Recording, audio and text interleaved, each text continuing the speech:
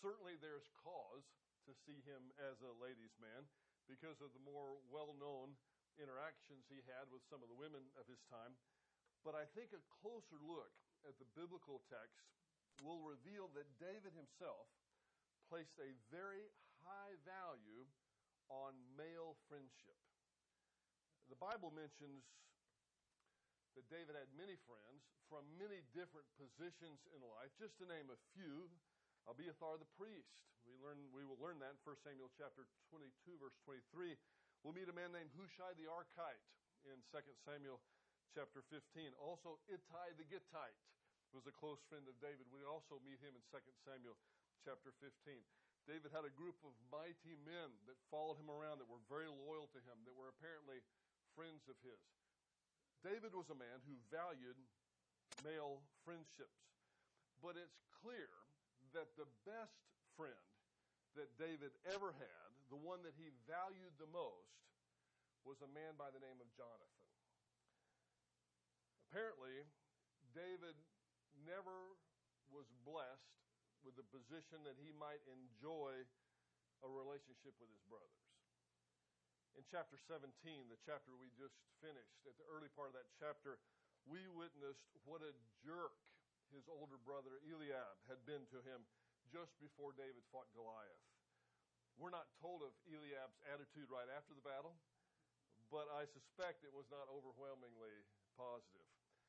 But having experienced the rejection of Eliab before the battle, David was blessed after the battle with an enduring friendship with this man named Jonathan. It disgusts me, but I may as well go ahead and get something out of the way at the beginning of this discussion. A man by the name of Tom Horner wrote a book back in 1978 entitled Jonathan Loved David, Homosexuality in Biblical Times, in which he concluded that the relationship between Jonathan and David was homosexual in nature. Because of our current cultural tolerance turned celebration toward homosexuality, many have picked up on this since 1978, and it's now a popular view. That's the only reason I address it at all tonight, because I'm sure that at one point or another you've heard that view. It's difficult for me to come up with the appropriate words to denounce such a view and maintain my sanctification. I will just say that such a view is perverted, it's ridiculous, it's insulting, and at best reflects extremely poor biblical scholarship. The accusation that Horner and others make is based upon the use of the term love in our passage tonight, 1 Samuel chapter 18. It's the Hebrew term ahav. It's used to describe the relationship between these two men. It is a love relationship between two males. But let me make this as clear as I can possibly make it.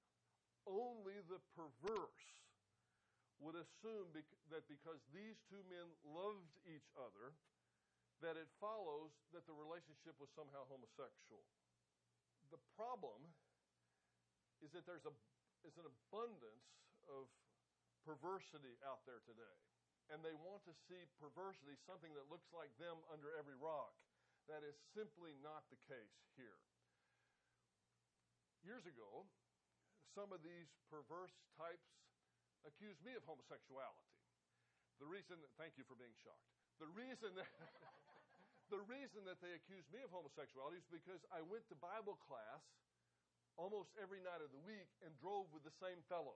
We carpooled and we went to Bible class. So because of that, they said Bruce and this other fellow must be, and they used a derogatory slang term. Well, I asked them if they would like to say that to my face, and they took it back. I wasn't as mature. I wasn't the mature person back in those days that you see standing before you tonight. More recently, the slur was used again by some Neanderthals when they found out that love was being preached and promoted from the pulpit of this church. As an expression of their maturity in Christ, they proclaimed that Pine Valley was a homosexual church with a homosexual pastor. The actual wording of that was a bit more crude, but I'll spare you. This time, since I am much more mature than I was back then, I just laughed that off. But I'm forced to conclude that brothers in Christ expressing such vitriol have some serious psychological and spiritual issues that they need to address personally themselves. So I've had this happen to me. I know what it's like to have these just really silly things thrown your way for the most silly of reasons. But back to David and Jonathan. With regard to this word ahav that's used to describe the relationship between these two men, this word ahav is not used elsewhere in Hebrew Bible to refer to homosexual activity.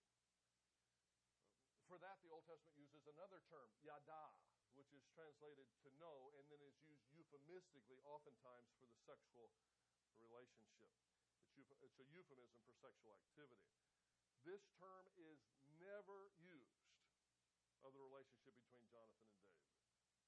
That's why I mentioned before that at best this idea is based upon extremely poor scholarship. To call it scholarship is being way too kind to them in the first place. Sometimes people have an agenda, and they go to the Bible and try to find anything they can possibly find in order to promote that agenda. That's all I'd like to say about that. This is a love relationship, one of maximum integrity between two incredible men that had nothing wrong with it whatsoever. It's a shame that our culture today has perverted things that we even have to mention this. But I move on now. David and Jonathan enjoyed the blessing of friendship. I feel for those who do not or have not enjoyed true friendship. Edward Everett Hale said, "The making of friends who are real friends is the best token we have of a man's success in life." While we might not agree that it's the best token, I think we would concur that at least it is a significant token of success in life. We can't be certain how much time has passed between the end of 1 Samuel chapter 17 and the beginning of 1 Samuel chapter 18. But I'd invite you to turn to 1 Samuel chapter 17 now, the end of it. And just to refresh your memory as to where we've gone, 1 Samuel chapter 17 was David fighting Goliath, but it ended this way, beginning in verse 55. Now when Saul saw David going out against the Philistine, he said to Abner, the commander of the army, "Abner, whose son is this young man?" And Abner said, "By your life, O king, I do not know." And the king said, "Inquire whose son the youth is." So when David returned from killing the Philistine, and also from the rout of the Philistines, when David returned from killing the Philistine, Abner took him and brought him before Saul with the Philistine's head in his hand. David's carrying his head around like a trophy. A bit grotesque in our way of thinking, but that was customary back then. In verse 58, and Saul said to him, "Whose son are you, young man?" And David answered, "I am the son of your servant Jesse of Bethlehem." Then we move on into chapter 18, verse 1. Now it came about when he had finished speaking to Saul. There isn't a lapse of time here. This isn't necessarily strictly sequential. One thing, one day led to the next, although there are some who feel that. But there has been some time that has elapsed in between the end of this chapter 17 and the beginning of chapter 18. We don't know how much time it was, but the time was sufficient for David and Jonathan to establish a friendship. The reason I bring that up is it wasn't from one day to the next. A friendship like Jonathan and David's doesn't typically happen within a 24-hour period. Usually it takes a little bit more time to develop the type of friendship that is spoken of here.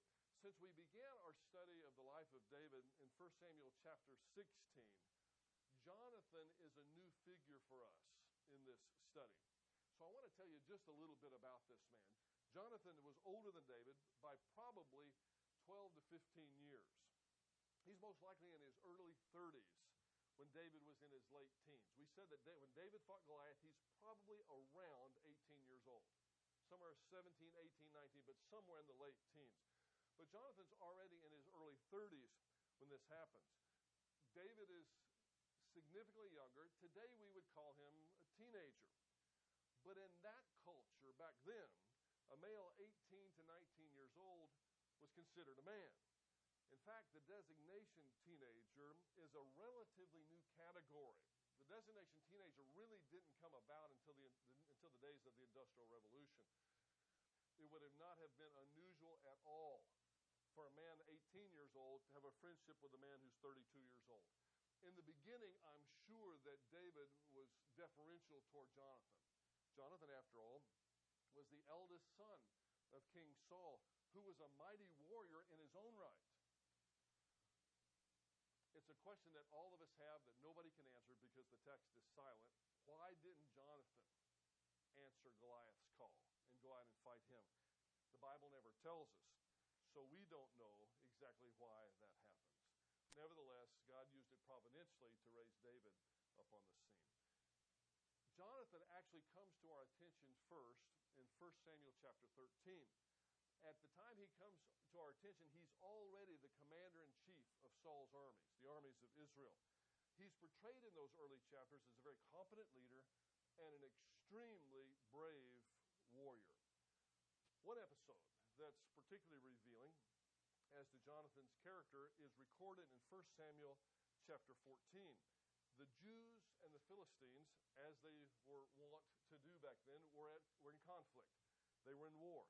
And the Jews at this time, we go back to chapter 14, the Jews at that time were at a significant disadvantage to the Philistines because the Jews didn't have the raw materials that it took in order to manufacture weapons.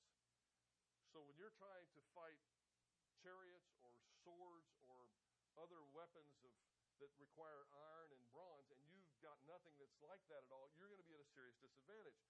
So the Jews were holding their own, but there's somewhat of a stalemate that's taking place in this war. It was then, at the time of the stalemate, that Jonathan, who's the commander of the armies, the king's son, we could call him Prince Jonathan, if you will, and I think we ought to call him Prince Jonathan for just a little while because something he's going to do toward the end of our lesson tonight is going to be extremely significant and extremely telling about this man's character. Prince Jonathan decides to take matters into his own hands. He's the commander of the army. He decides not to wait around, not to get permission from his father. So without telling his father, Jonathan and his armor bearer slip off from the main army in Israel, head off into Philistine territory, some very rocky territory, and decide that they themselves, Jonathan and the armor bearer, are going to take out one of the Philistine outposts all by themselves. To anybody observing this, this would have looked like a suicide mission. So I pick up the narrative in 1 Samuel chapter 14 and beginning in verse 6. Then Jonathan said to the young man who was his armor carrier, his armor bearer, "Come and let us cross over to the garrison of these uncircumcised. Perhaps the Lord will work for us, for the Lord is not restrained to save by many or by few." Let me just pause and say, who does that sound like? That sounds like David, doesn't it? It's no wonder that the souls of these two men are going to be knit together. Since David is the more well-known of the two, by a long shot, no question. He's by far the more well-known of the two. Jonathan gets kind of swept into the background sometimes. But Jonathan was an extremely brave man on his own. Jonathan also was a spiritual man, if I could use that term. He knew where the victory would come from. And what he's basically saying is that, listen, the battle is the Lord's. That's what he's saying here in so many words. And he's saying, well, the Lord can use one person or two people or a whole army to defeat these people. Let's just see if he wants to use one or two instead of a whole army. Then in verse 7, and his armor bearer said to him, "Do all that is in your heart. Turn yourself, and here am I with you according to your desire." In other words, the armor bearer says, hey, I'm in. So verse 8, then Jonathan said, "Behold, we will cross to the men, and we will reveal ourselves to them.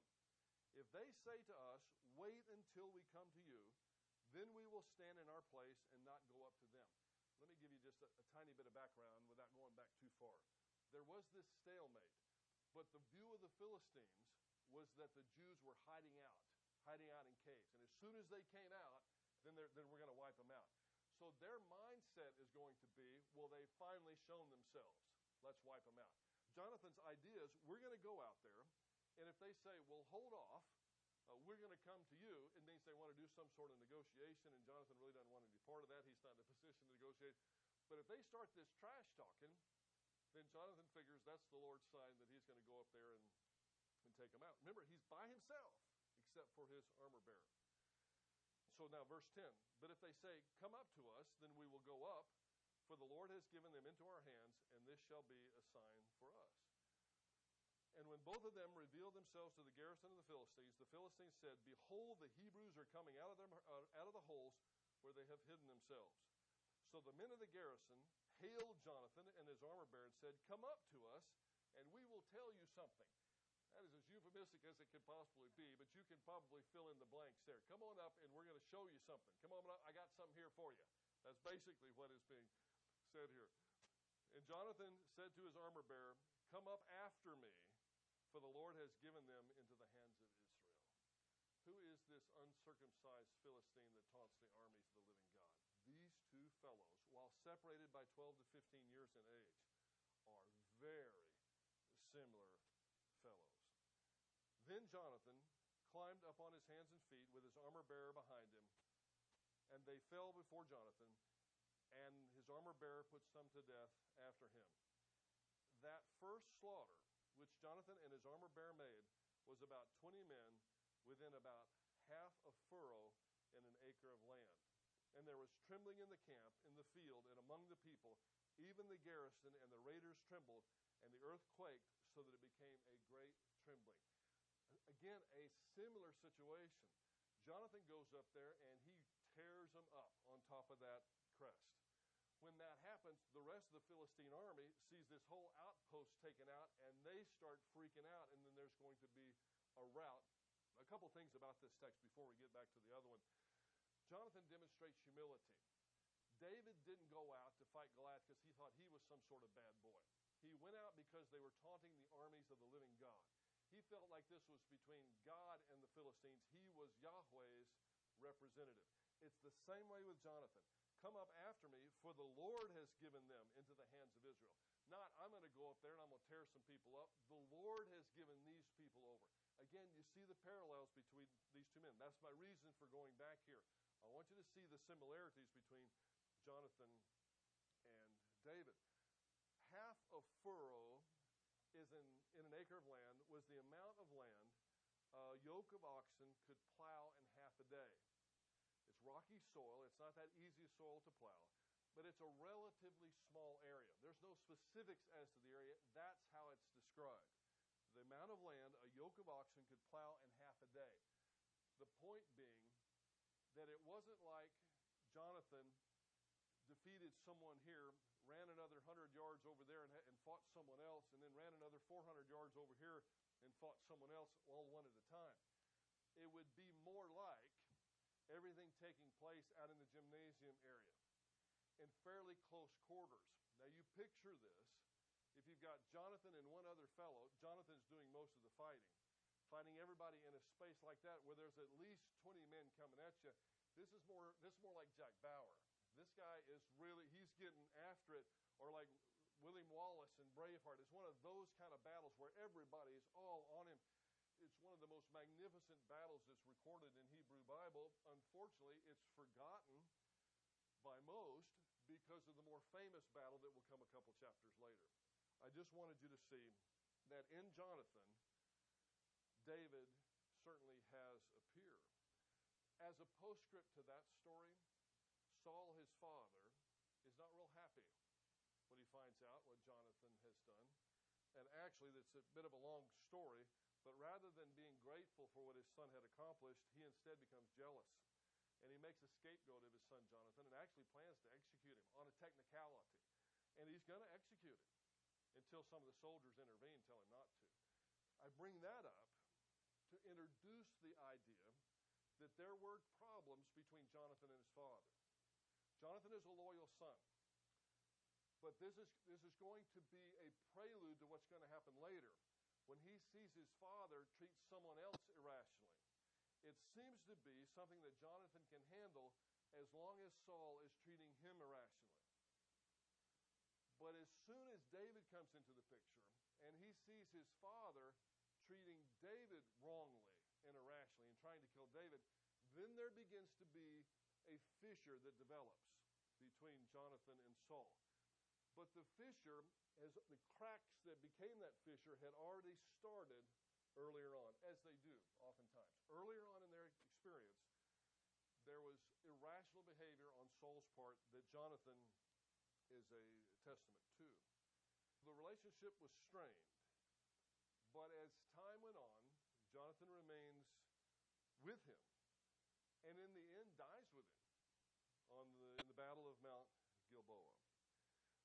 The statements that we read, the soul of Jonathan was knit to the soul of David, and Jonathan loved him as himself. Those two statements, the soul of Jonathan was knit to the soul of David, and the second statement, Jonathan loved David as himself, are parallel statements, with the second of those statements giving us an idea as to what the first of those statements means. Let me say that again. There's two statements there. The soul of Jonathan was knit to the soul of David, and Jonathan loved David as himself. Those two statements are parallel statements. The second of the two helps to explain the first one. I don't know about you, but the first one is what needs more explaining for me. It's more complicated to figure out what does it mean that the soul of Jonathan was knit to the soul of David than it does that Jonathan loved David as himself. We all get that, don't we? That's an Old Testament concept. It's a New Testament concept. But what does it mean for these two souls to be knitted together? It has nothing to do with the physical. It has to do with the friendship of the soul. And that friendship of the soul, this knitting together, was established by the fact that Jonathan had this attitude toward David. He loved him as he loved himself. Now, that is a selfless attitude, not a selfish attitude. It's a selfless attitude. True friendship is selfless, not selfish. True friendship is selfless, not selfish. That's what we see described in 1 Samuel chapter 18, verse 1. Many people think that they want a friend when what they really want is someone to fill some emotional or psychological need that they have. Hence, that type of person is a taker, not a giver. And as time goes by, folks that are like that are consistently takers and not givers, that try to attach themselves to people because of what that person can do for them, rather than perhaps what they can do for that person. As time goes by, that person's friends, and I put that in quotes, tend to fade off. They tend to have a harder time making friends, and they wonder why. Well, I'll tell you why. Because that's not friendship, my friends. Friendship isn't me taking from you. Friendship is me giving to you, and it's a back and forth relationship. It can't be one-sided, or it's not a friendship. It may be something. It may be psychologically fulfilling for one or the other of the people, but it's not a friendship. True friendship is selfless, and that's the theme for tonight. True biblical friendship is selfless, not selfish. So if you find yourself having a hard time making friends or keeping friends, maybe you need to rethink what a friendship is. A friendship is not just about somebody else fulfilling all your needs for you. And as soon as they don't fulfill the need for you, you turning on them. That happens. If I love you strictly because of what you can do for me, then I'm not really loving you. What happens when I don't fulfill that need? The other individual is going to turn on me or you very, very quickly. And you're going to find out that they weren't really a friend at all. They were an acquaintance. They wanted to be around you, but they wanted to be around you because of something you could do for them. That's not friendship. They were something. You can call that relationship something, but we can't call it friendship, not in the biblical sense. The souls of Jonathan and David were knit together. Later on, we'll find out that both of them loved the other one as they did themselves. Although their souls were knitted together, this is key, they were not absorbed with each other. There is something of absorption in the marriage relationship. I think that's reasonably a part of romance. And the marriage relationship also is a friendship, to be sure. But in non-marriage relationships, which is my subject tonight, the same absorption with each other is not a factor. C.S. Lewis, who married later in life, after having developed quite a few extremely strong male friendships, one of whom was J.R.R. Tolkien, who wrote The Lord of the Rings. In fact, Tolkien credits Lewis with The Lord of the Rings even being finished. Had it not been for Lewis, Tolkien may have never finished it. These men were extremely close friends. But C.S. Lewis wrote this. He put it this way: the error here has been to assimilate all forms of affection to that special form we call friendship. It indeed does imply equality, but it is quite different from various loves within the same household. Friends are not primarily absorbed in each other. It's when we are doing things together that friendships spring up. Painting, sailing ships, praying, philosophizing, fighting shoulder to shoulder. Friends look in the same direction. Lovers look at each other. Again, the key idea there is friends look in the same direction. Lovers look at each other. That's what I mean by being absorbed into one another. And it is normal and it is good for husband and wife to be looking at each other and to be absorbed into one another. And it's reasonable for husband and wife to also be friends. We're not talking about that. That's a separate category of things. But when we talk about male friend to male friend or female friend with female friend, we get into trouble when our eyes are totally focused on that other person. True friendship, Lewis says, and I happen to agree with it, is true friends will stand side by side and look at the same things and appreciate that. But they're not going to be so focused upon each other that if one of them doesn't call them when they're supposed to call them, they get all upset about that. That's not a true friendship. Something's wrong with that. Again, friends look in the same direction. Lovers look at each other. There's a bit of a difference. A crush is not a friendship. This is no small thing. I have observed way too many Christians develop what amounts to a crush on another person, whether it's male or female. And when that other person doesn't live up to their expectations, may I use this word, fantasy. They create a fantasy in their soul of what that other person should be. And then when the other person doesn't live up to the fantasy, and who can live up to what somebody else imagines you to be, then instead of being objective about it, they tend to tear the other person down. And that's not true friendship. Actually, it's childish. And it's unacceptable behavior for one who claims to be walking in fellowship with God. Watch, Jesus Christ is the only being that we have any business being totally absorbed in. That includes our husbands and wives. Now, it's normal to be absorbed in your husband and wife, or husband or wife, but Jesus Christ is the only being that we should be totally absorbed in. But when it comes to male friend with male friend, or female friend with female friend, we ought to be very careful not to become absorbed with each other. That's not the biblical idea of friendship. In fact, the Bible has a lot to say about friendship. I just mentioned a few things. Proverbs 11:13, a friend keeps confidences. Proverbs 17:9, true friendship is durable and faithful. True friendships are not shipwrecked over minor things. A friend can provide wise counsel. That's Proverbs chapter 27, verse 17. A friend's going to be there for you and pick you up after you fall. That's Ecclesiastes chapter 4. That's just to mention a few. But sometimes it does take adversity to find out who our real friends are. And I hope you don't have to go through that. But sometimes that's what it takes. The Apostle Paul is one who found that out. He found out who his real friends were during his second imprisonment. He even writes about it. Everybody's left me except, and then he names a few people. Now, some of them that left him for legitimate reasons. But it's very clear there that he believes that some who left him did not leave him for legitimate reasons. And he questions their friendship at that point.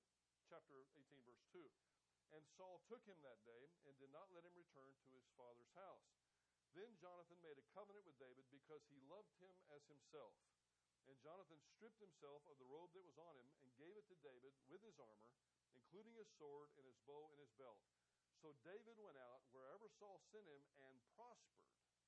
And Saul set him over the men of war, and it was pleasing in the sight of all the people and also in the sight of Saul's servants.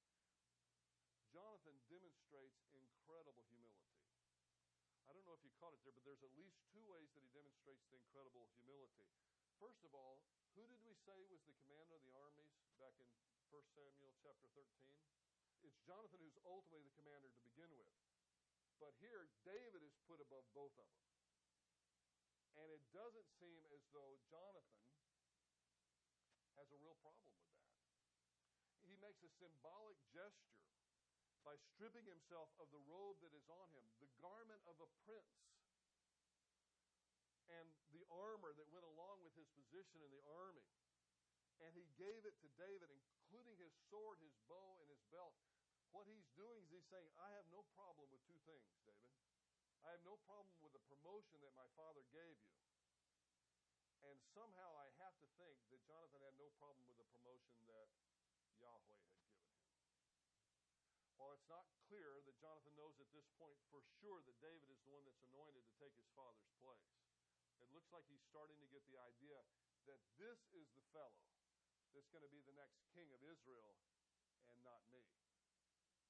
You do know who should have been, at least by cultural standards, the next king of Israel. Should have been Jonathan. He's the next one in line. Most people who are the next in line to be king don't just give it up that easy. Because there's a lot to being king. There's a lot of honor, there's a lot of money, there's a lot of prestige. But here Jonathan shows that he's a friend of David, but he's also a friend of God. And if God says that David's going to be the next in line, then it's okay with Jonathan that that is indeed what happens. He abdicates, in a sense, his position as prince over Israel without a second thought. This shows once again that Jonathan is a selfless human being. He's not a perfect human being. I don't want to paint that picture. He's not a perfect human being, but he's a selfless human being.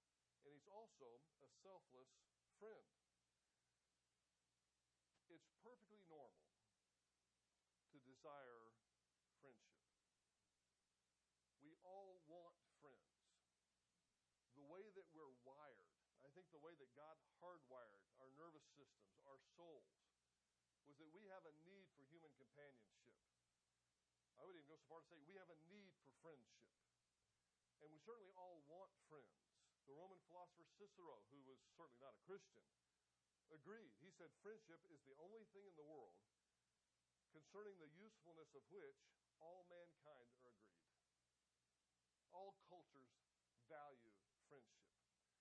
But if we're to have meaningful friendships, we must remember this primary thing. True friendship